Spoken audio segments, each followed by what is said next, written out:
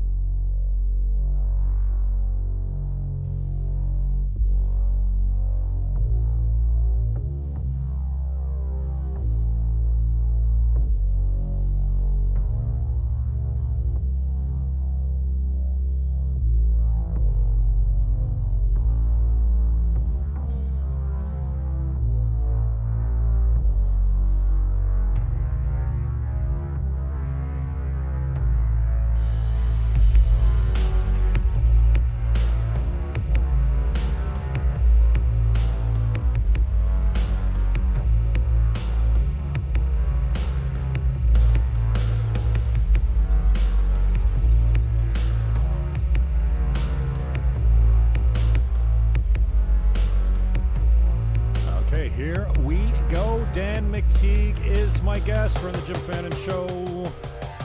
Dan McTeague is the president of Canadians for an Affordable Energy.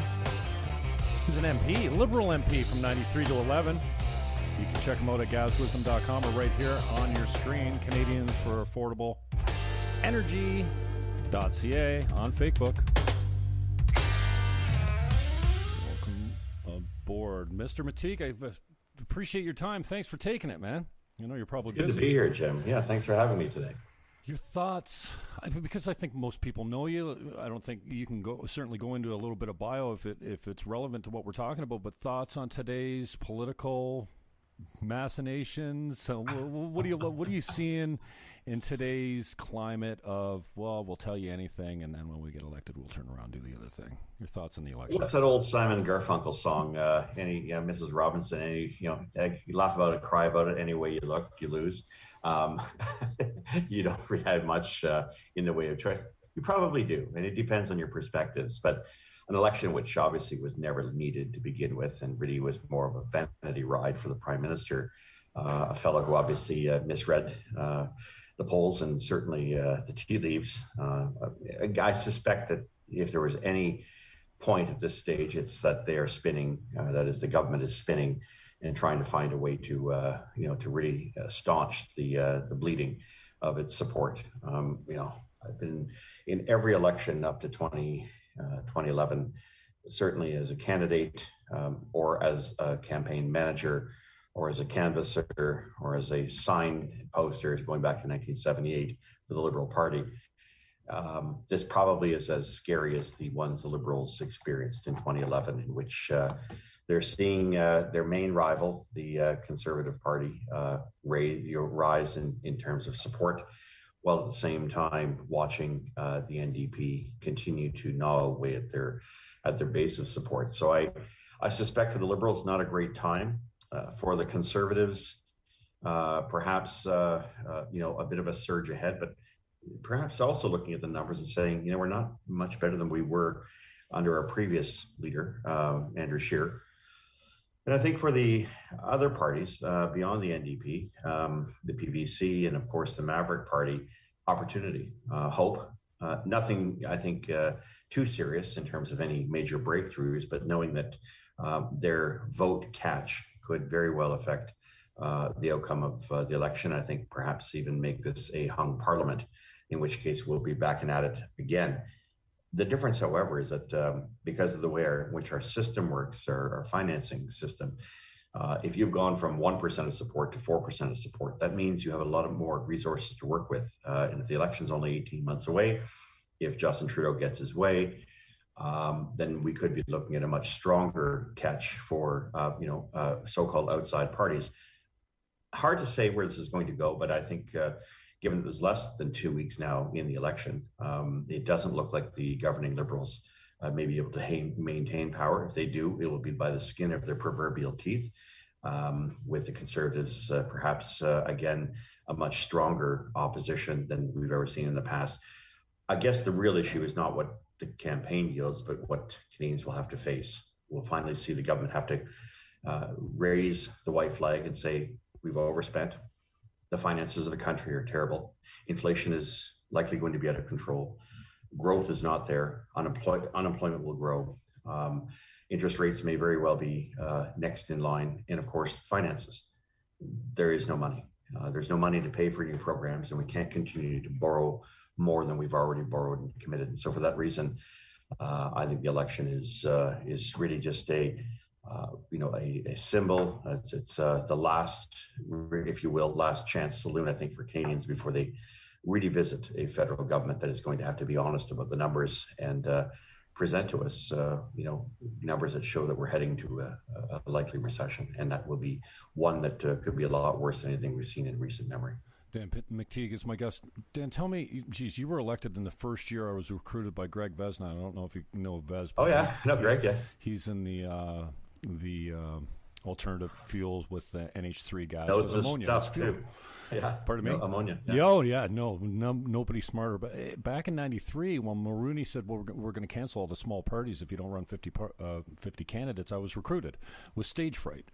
And you were elected that same year that I ran in 24 as a total neophyte and a green. I've been red-pilled, as we talked a little bit about off-air before we started here, since 2015. Tell me a little bit. You've always sound really objective to me when I listened to you on 610 CKTB when you used to be a regular guest there. It sounded to me like you're very objective. Tell me what it's been like staying loyal to the liberal ideology, if you have, and especially since 2015 when they seem to have gone mad. Like I used to really rile with the left because they stood for freedom and no war and free speech, but now they've just abandoned all the issues I'm passionate about. Tell me about your experience with the left. Well, it may not be different than yours, but look, I think 2011, the Liberal Party as we knew it passed away.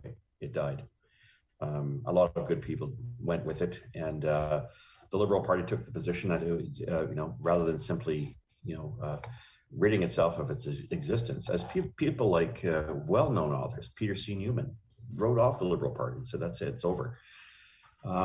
Liberals moved towards a rock star, and the only name they knew that would resonate with people, apart from the fact he was young, they went with Justin Trudeau, and overwhelmingly so much so that even as the Liberal Party had switched from Ignatieff over to Bob Rae after the 2011 election, Rae had every intention of running in a leadership to formalize his coronation, and would run in the next election to take on Stephen Harper in 2015. But that all came to an end when Trudeau threw his hat in the race, and it became a sort of inevitable what the outcome would be.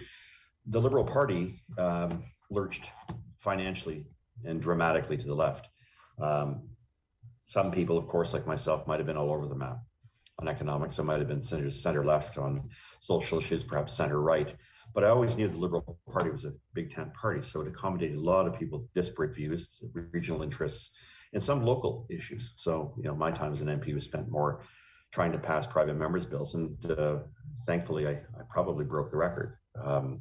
Very few MPs have been able to do what I was able to do, but I knew the system, having went back to my days in 1981, 82, 83, working for Liberal cabinet ministers, Liberal MPs, Liberal candidates. I had a pretty good idea of how the system operated, and I knew the ropes. So that helped. But 2015, I think for a lot of us, was a point at which we could no longer recognize the party we had become part of. And we're told very bluntly, it was an issue of age. You're over 45, we're not interested. You're not a female, we're not interested. You don't swear loyalty to the leader, we're not interested, which is kind of bizarre because most leaders were strong enough to push back on any type of dissent or any, unpopular positions. And if they saw it as a good position, like Trudeau's father, Justin Trudeau's father, Pierre Elliott Trudeau, if you were strong and principled and could effectively argue your point, he'd back off. And he did that even in the constitutional fight going back to 1981, 82. A lot of people forget about this because it was, eons ago.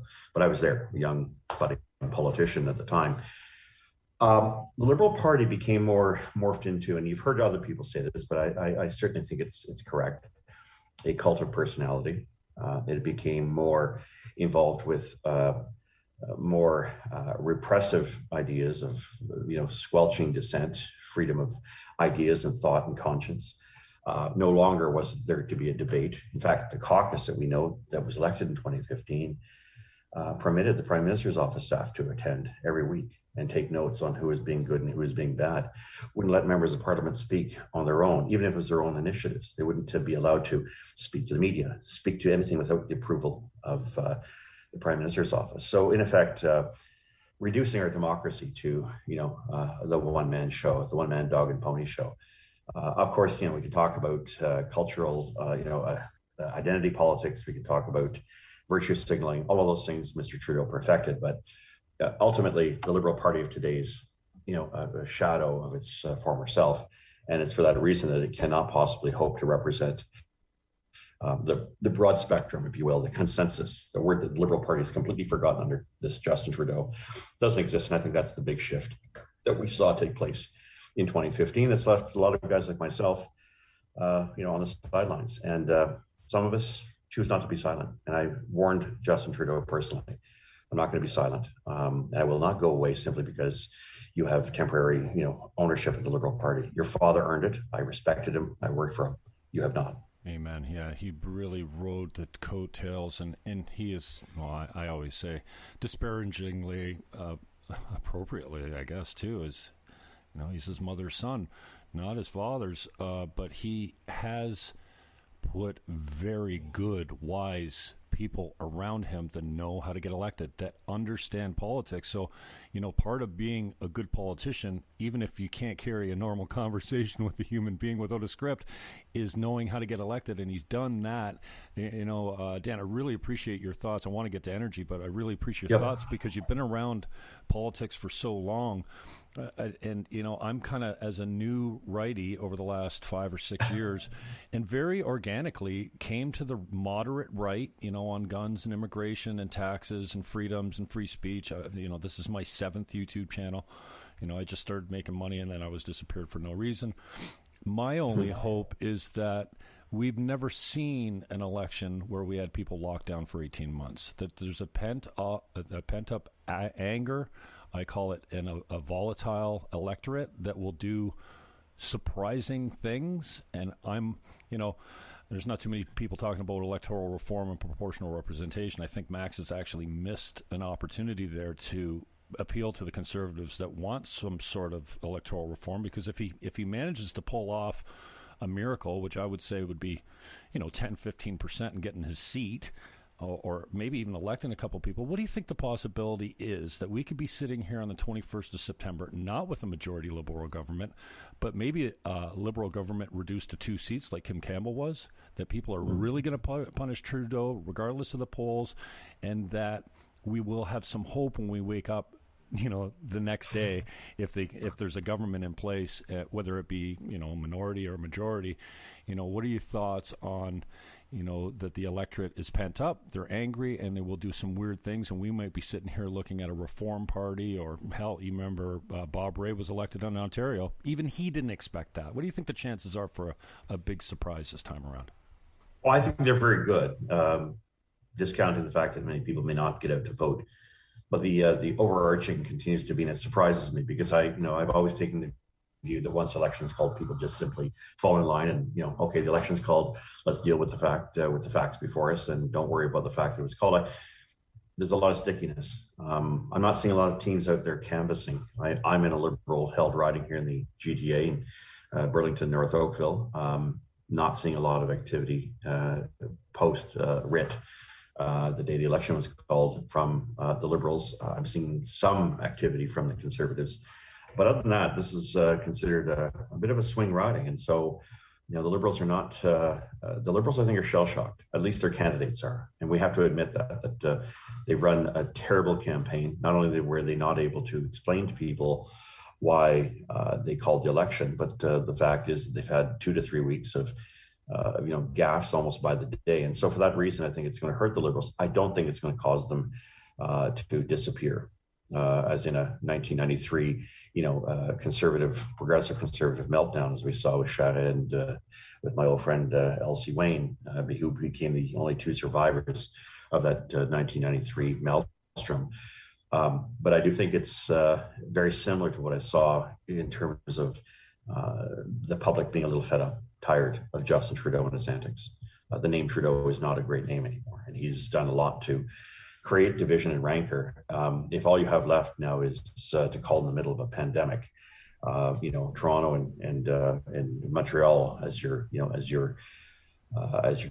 fortresses, you may find that those two could be compromised. But I don't think that, unfortunately, the Conservatives have been able to capitalize on it. I think the problem for Mr. O'Toole is that he tried to become liberal light on issues like climate, on other very important issues as well. And so for that reason, it's kind of important, I think, for people to recognize that while it's difficult to say what the outcome is going to be, I think Nova Scotia is weighing very much in the minds of a lot of Liberals right now. The fact that they walked in that guaranteed a majority and wound up getting shellacked. So anything's possible, especially when the public is holding its views very close to its chest. I think we're going to see a bit of an upset, not a terrible one, but we're going to be back at this perhaps in as little as a year and a half, unless someone's got a better idea, because I know that the traditional left parties, the NDP, the Green, if they manage to get a seat or two, and the Bloc won't necessarily play, footsies with a Conservative government should they happen to get the lion's share of seats.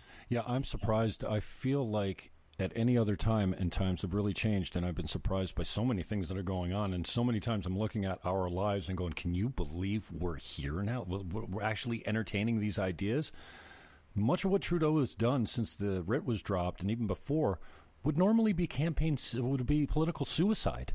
The vaccine passports, the limitation of freedoms and liberties. I mean, I don't see how this kid comes through this without being severely punished. But there is a huge liberal voter base that just won't turn off, right? So, yeah, I just don't think the liberal base is compelled to vote anymore. I mean, what I'm really trying to come after, and regardless of what I think of Justin Trudeau, I'm still trying to figure out why the election was called. He had a functional minority, a strong minority. He wasn't getting any pushback on very many issues. He may not have liked some of the coverage he was getting, but it's pretty clear to me that I was getting calls here at the House, from pollsters saying if 60% of Canadians are vaccinated by the end of, I think at that time it was the end of March, would you be willing to vote Liberal? So it's pretty clear to me what they were really trying to do. They were going to say, listen, if we spring out of this, we do very well. Cashing in on, the goodwill of what you've been able to accomplish through billions of dollars that we've spent. We have no idea how that came down. And it's really dramatically lost on some pretty bad faux pas. If you're going to use it for partisan political reasons, then I think public will push back. And a little bit of experience here, Jim, and I won't be long with this. I served the role of protecting Canadians abroad from 2003 to 2006 under the Paul Martin government. And it was made very clear to me, the Prime Minister, this was not a partisan issue. And you reached out and you talked to members of Parliament on the other side. And I did. And during the election, although I should have lost my job as a parliamentary secretary, it was agreed by all parties that I continued my job right up until the election until we were defeated at that time. But the point is, I think the Prime Minister has got this tendency not just to beat his opposition, but to try to decimate them and destroy them. And because he is so prone to moving in the direction of radical ideals, he tends to think that maybe the people around him are not telling him the truth. Perhaps he believes so much in his views that the rest of the world has to fall in line. I think he's in for a very serious rude awakening. And I think for the Liberal Party, a chance for reflection. Because if what they're really doing here is, all right, Trudeau fails, we're just going to get Mark Carney to become the next leader, and we'll just go down this road of climate change, alarmism, what I call climate bedwetting, you're going to lose Canadians. Because a lot of Canadians may be at a point where they're going to be losing their homes. They're going to be losing their livelihood. They're going to be losing their ability to make ends meet. They're going to be losing their ability to put decent food on the table. We are at a significant crossroads. And It's not made any better by where Trudeau has brought us. The last thing we need to do is elect another Liberal leader who's going to just double down and do the exact same thing in the interests of a handful of folks. Ironically, the same kind of business leadership that took advantage of Americans back in 2008 and caused the 2008 global economic recession by putting money towards certain unproductive ends, such as carbon credits. And that market is, we can talk about it a little later, but if that's where we're going in the Liberal Party, then I guess I got my work cut out for me for the next several years. Okay, another political question that crosses over into your area of expertise. You're elected the President of Canada with an executive order or a whole bunch of executive orders. I know this is kind of fantasy, but what do you put in place for the country energy-wise? I make it pretty clear that energy, the oil and gas sector is our number one breadwinner, and that our economic viability counts on its success at a time in which demand is increasing, not decreasing. At a time in which people are not able to make ends meet, at a time in which we're seeing critical investments leaving this country, because they're not leaving to go buy windmills or solar panels in another country. They're going to invest in oil and gas in another jurisdiction of the world. So rather than dealing with the world of magic and make-believe, in which you, like the International Energy Agency or Joe Biden, go around saying, oh, we can get rid of all this stuff, and then beg OPEC, as you did embarrassingly a couple of weeks ago, to produce more oil. I think Canada and the government of Canada has to start to say the Canadian interest isn't about bending over backwards to every Tom, Dick, and Harry that comes out and protests. It's about, once a court has made a decision, standing up for our pipelines, standing up for our infrastructure, and creating an east-west corridor in which we can move energy either way. And that's not just oil and gas, it's also electricity. We need to do more within our country to be able to provide and to serve our own interests. Otherwise, we wind up in a situation of financial ruin, the likes of which, as I said earlier, the country has never faced in the past, but is about to. And I only have people look at, I keep my natural gas bill not too far from me. It may be lost on people that natural gas prices are going to be double what they were last year. Let me reiterate that. The cost of natural gas in the market was about 2.3 or 2.30 an MBTU. This year it's about 4.70. The cost of electricity, it doesn't matter which province you're in, with the exception of maybe Quebec, which has subsidized hydro. Most provinces have seen a 1/3 increase in the cost of electricity. We're going to see a federal government supported by all parties that sit in the House of Commons right now, so not after the election, but right now, who support a clean fuel standard. That's going to add 15 cents a liter come January 1st, 2023, plus HST or GST, depending where you are in the country, and 18 cents a liter for diesel. Sooner or later, all of these increases can only cause inflation, or they have to be responded to by consumers either getting higher wages or simply doing without. If they do without, then we see a dramatic decrease in our standard of living. And if we drive out the sectors like manufacturing, farming, and agriculture and farming, and of course, most importantly, the oil and gas sector, what are you left with? You're left with a nation that can't pay its own bills. If it can't pay and manage the billions, if not trillions of dollars now of debt that it's incurred, what hospitals are going to close? Which teachers' jobs are going to be affected? How many roads won't get fixed? What happens to our entire national infrastructure as it breaks apart? There won't be equalization payments for provinces like Quebec and others who have this tendency of saying no to certain types of projects while at the same time cashing in $10 to $13 billion a year. So I think we are quickly at a tipping point, as I mentioned earlier. And if Canadians aren't willing to wake up, then perhaps it'll require, a call from the bailiff to get a lot of them to smarten up. So logistically, then, politics well enough to strategize on some logistics that you could put in place. What are we talking about as far as scrapping carbon taxes? What can we ever be energy independent in Canada? I know we don't have the refinery equipment for it. So obviously we're a worldwide leader in exporting our crude.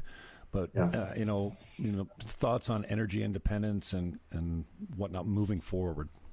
Well, we are net exporters of refined product. Just to make that clear, it's just that in certain regions of the country we have it's unbalanced. British Columbia being a good example. The East Coast might start to be a bigger problem as far as places like Newfoundland, where they have no refineries, in Nova Scotia. But I think the bigger issue is how do we make ends meet? For me, the policies I think that we need to pursue is simple. If you believe this much in climate, then have one climate policy, have one carbon tax, not two. Let me really be clear about this. You are already seeing the Prime Minister of the country break a campaign promise.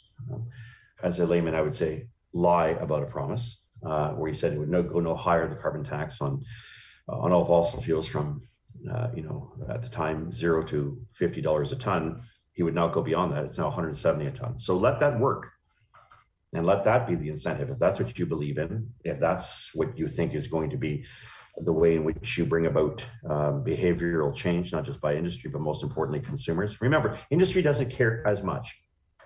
Industry doesn't care because they simply pass on the increases.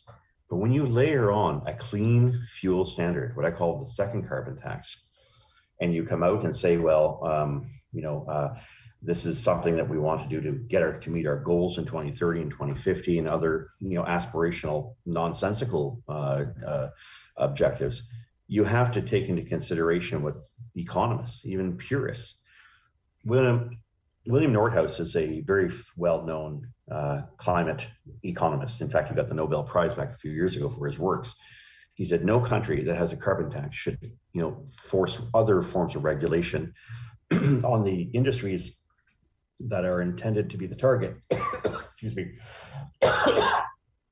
On industries that are intended to be the target. With additional burdens, because what you do is you distort price discovery and what you're trying to achieve with the first carbon tax. So right from the get-go, that would be the first thing I get rid of. Unfortunately, NDP, Conservative, Liberal, Green, and Bloc all support the clean fuel standard, even though they have no idea how it's going to impact them. I do have a pretty good idea. I don't have it here in front of me, but it is substantial, it's significant, and it will be devastating. That's what I would probably want to change first and foremost. Talk to me about renewables. Do they have a place here? I mentioned Greg Vesna's an old friend of mine, knowledgeable. In the 80s, he drove his Impala, which I rode in as dual fuel. It was NH3 and propane gas, and he drove that thing across the country with some MPs in the car, and just, I think he's making some headway now, but he says the infrastructure is there because we have farmers that use ammonia. The pipelines could, move it as well. Talk to me about, some of these alternatives. We've seen the wind contracts and the graph that was included there. Talk to me a little bit about Vez's little baby, using ammonia, which is, its exhaust is basically water vapor. I think I have one of Greg's discussions that I'm going to see if I can find it while we're talking. But one of the discussions I had with him not that long ago about how this works and how it would be most practical. And I took copious notes way back when he and I had a chance to talk about this. His is not invasive. His doesn't hurt consumers. His says, here's a technology that we can use that can do all the things you want to do without having to hurt people. And I think that's the beauty of what he's proposed. We're using ammonia, and it's practical. I mean, I know expert like he is, but for us to sidestep the work that he's done and what he is saying, or simply trivialize it, suggests to me that really what's happening in the case of Greg and many others, I think, who have great ideas on how to achieve this without punishing consumers. One of the great things I think we have to recognize is that who's benefiting? You touched on this in terms of, well, if I build a windmill, why am I paying 58 cents a kilowatt hour when in fact the market rate's only 4 or 5? Who is making and taking advantage of these contracts? Who's taking advantage of these subsidies? Who's taking advantage of these, these opportunities that are given by the taxpayer? And I think that's where the money is.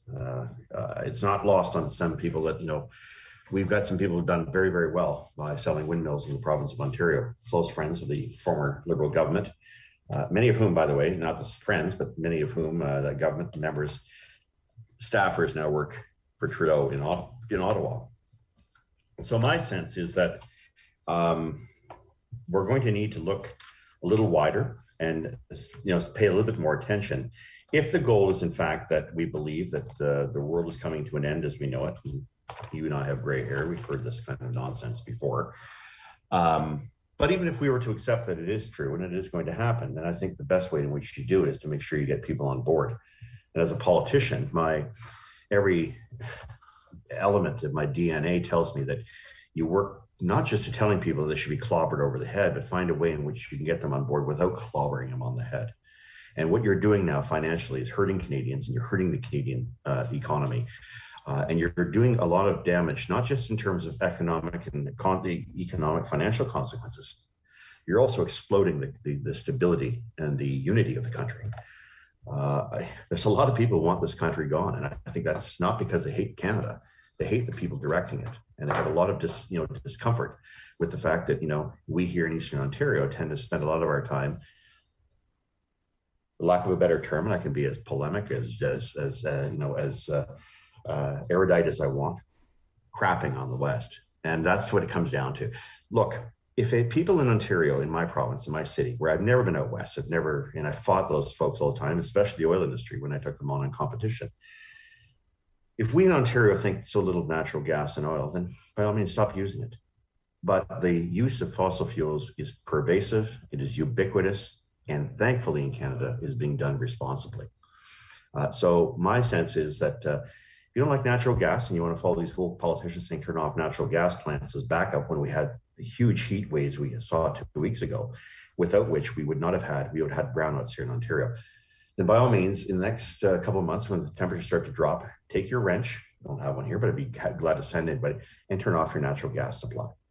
Stop being a hypocrite, an eco-hypocrite above all. So if I were to say that, it's, would I say it as a politician? You're damn right I would. And it wouldn't be considered conventional. But look, I'm not trendy. I never have been. And I don't follow waves. I follow what's practical for most people. And I think that's part of the reason why I enjoyed my time as a member of Parliament. Is I was free to say what I had to say. Coming back to that point, members of Parliament are not free. The word Parliament, to speak out, de parler en français, comme on dit, no longer have the ability to speak up or speak out. They're worse than voting machines. They're toadies. And unfortunately, Canadians are spending a lot of time worrying about which toady is going to represent them. And at the end of the day, representation is lost in this country to a large extent. What are your thoughts? Greg always talks about triple bottom line accounting, cradle to grave accounting, the idea that we tax, and this is Green Party policy as well, tax packaging, tax waste. Don't make us pay to recycle it. Just add the taxes on. So the idea that, if the gasoline costs you $3 a gallon to get to the pump, and then it does another $1.50 damage to the community health and the environment, you tax it on you put it on at the pump, and that levels the playing field for the cleaner fuels. I know you can't do that overnight, but what are your thoughts about the cradle to grave cost included in the purchase price? Well, let's understand what that means, because mitigation, and having a clean environment isn't something just happened overnight. You and I look at Lake Ontario. We look back at it 35, 40 years ago. It stunk. Fish were dying. These were the great dead lakes. They're not anymore.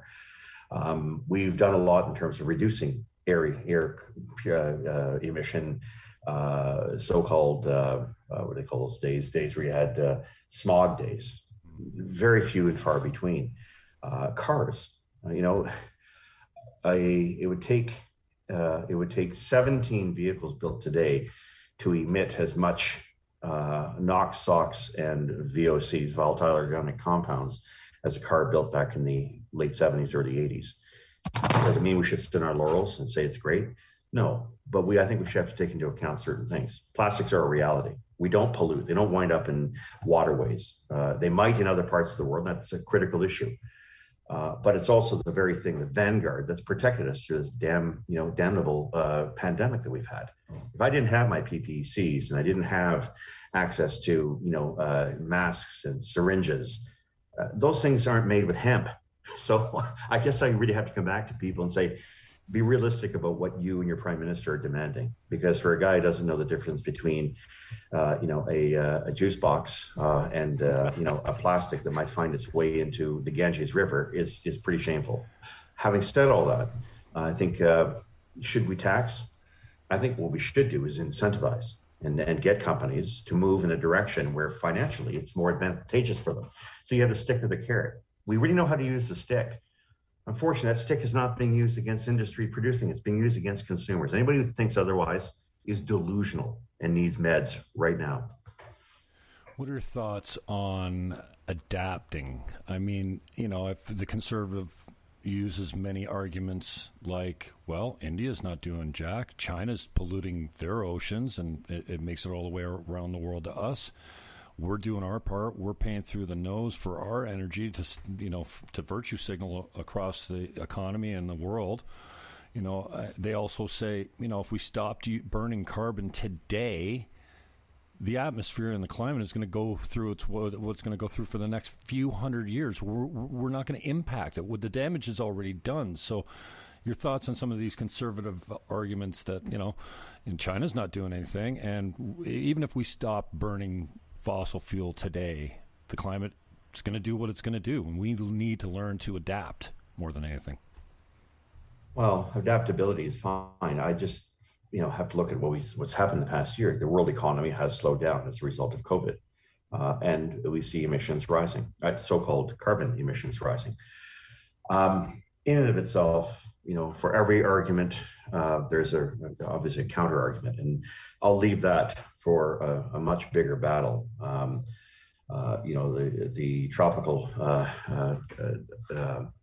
The tropical layer of the planet, troposphere, I think it's referred to as, has a lot more to do, especially around the equator, in terms of determining,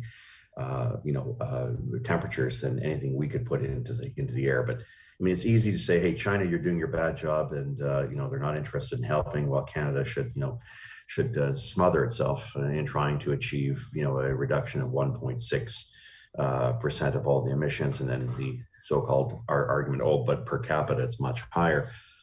Look, we live in the coldest country in the world. We're colder than Russia, and it isn't done by hoping that you can put, as our federal government has invested in, if you believe it or not, solar panels in the high Arctic, where sun for 2/3 of the year is virtually non-existent. Real brilliant move. I think we have to look at a variety of sources. And you know what? This is not new. Having this discussion is a little bit like being disingenuous to the previous generation that's gone before us. We've created hydroelectric. We've created nuclear. We've created natural gas. We've created clean coal. We've created sequestered clean coal. I mean, there's 1,000 ways in which we have produced energy in this country, but the variety, the diversity of mix is coming along. My son bought a 2021 Ford Bronco for him and his young family, a 3-cylinder vehicle that carries and does as much as an 8-cylinder did 10, 12 years ago. I'm only using that as an example because perhaps my bias working many years ago in public relations for the automotive industry, Toyota Canada in particular. And yes, I do remember the Tsunami, which we introduced as a model car in Canada. You'll know today is the Prius. That happened while I was there. So my sense is that I think we have to allow industry and we have to allow these things to take place, and we can incentivize those things to take place. But what we don't need is to go and spend billions of dollars blowing our brains out saying we have to give rich people, a subsidy to buy a Tesla, which they're only going to trade in 4 or 5 years, batteries that are made in China and which have very little in terms of a positive environmental impact for Canadians and for emissions. So if we're going to get really tied up on the issue of CO2, we better get it right, because there's a very strong debate. I don't necessarily trust the International Panel on Climate Change. I suspect that their whole agenda is to find where there is no issue, to find anything. Hot weather, we got a forest fire somewhere, or an earthquake, or a hurricane. And yeah, it's climate change. It's not. It's been going on for trillions of years, billions of years. And so I get the point where people can be really concerned about these things, but I think the issue of world peace and addressing poverty and trying to address affordability and trying to improve the human condition, which is, I think, the pursuit of many of us, versus those who at the end of the day are saying, nah, this isn't just about adaptation and sustainability. Let me be very blunt. It's about population reduction. And it comes down to it. That's Malthusianism. And that's ideology that died 200-300 years ago. We're really sick of people revisiting that idea, but that's what they're talking about. They do not like the fact that there was no peak oil. They don't like the fact that we didn't go into a massive starvation where the world would come to an end. People, 2/3 of the population of Britain and North America would have no food, and that we would have temperatures going through the roof. Oh, actually, in the 1970s, we would have freezing that would kill us. I mean, that was de rigueur, as they say back 30, 40 years ago. I can go at length on this, but the reality is, I think it's like Yogi Berra said, if you don't know where you're going, chances are you're going to wind up somewhere else. And that's where, unfortunately, the political scientists, not the scientists, but the political scientists are taking us. Amen. I love you, brother. Thank you for your time. Just on the way out, a message of hope for those of us that are so far black-pilled and have yet to clown pill, so we're just laughing at everything. We're feeling hopeless, a little suicidal, that we're never going to be able to get out from underneath big business and big government. And give any message of hope, any light at the end of the tunnel from Dan McTeague today. Do what I'm doing. I got no particular special set of qualifications. Believe in what you do, have some faith in what you do, and know that you can make a difference. And one person can indeed make a massive difference if they apply themselves and have, at the end of the day, the betterment of their neighbor as their objective. And I don't mean that to be pedantical. That's really what it's all about. Thank you, my friend. Let's do this again when I can take you a little longer. I know you got more appointments, so I want to get you out of here on time. But thanks very much, Dan McTeague, for your time. That was great. All right, thanks, Jim. All right, cheers. Bye-bye. That's Dan McTeague. If you need him, thank you, Dan. Affordable energy for Canadians. Canadians for AffordableEnergy.ca. Here's his fake book group right here. Sorry, Dan, I did cut you hard. Usually I like, sometimes I don't talk to my people after the interviews. I just got them hard. He's got an interview to go to at 1 o'clock, so I want to get him out on time. It's 12:55 p.m. EST on your local time if you're in my area of the world. Here's where he's at on Twitter, at Gas Price Wizard. Dan McTeague on Twitter, twitter.com/Gas Price Wizard. And, well, I mean, who uses LinkedIn anymore? Come on now. I'll get this uploaded. It'll be on the podcast, on iTunes, Stitcher, and all the other platforms within the hour. Good night now.